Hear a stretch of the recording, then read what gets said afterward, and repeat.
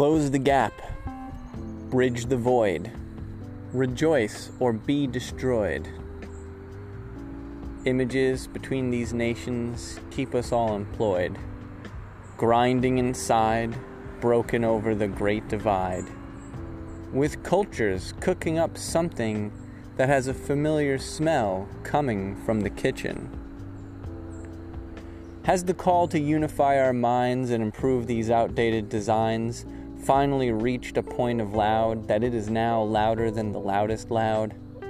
Or are there still medieval people talking over crests with seals that appeal to the noble interests of a controlled experience known only as the masses? Can you hear the love in your blood beating vigorously in and out of rhythm, mimicking the whole pulse of our entire universe as it plots to return us to the earth?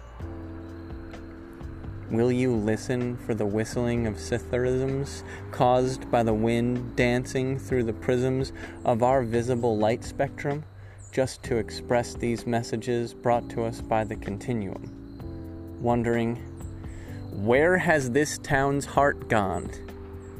Have our front lawn gardens been left unattended for too long? Is it possible that we forgot how local social examples of growth set fire to the emotionally global waves of change in both our physical containments and our mental arrangements?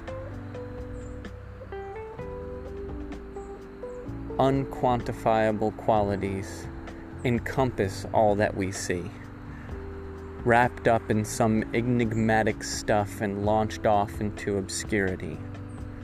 There we find the Edgewalkers, bearing the embers of a civilized society, one that realized the potential of immolation.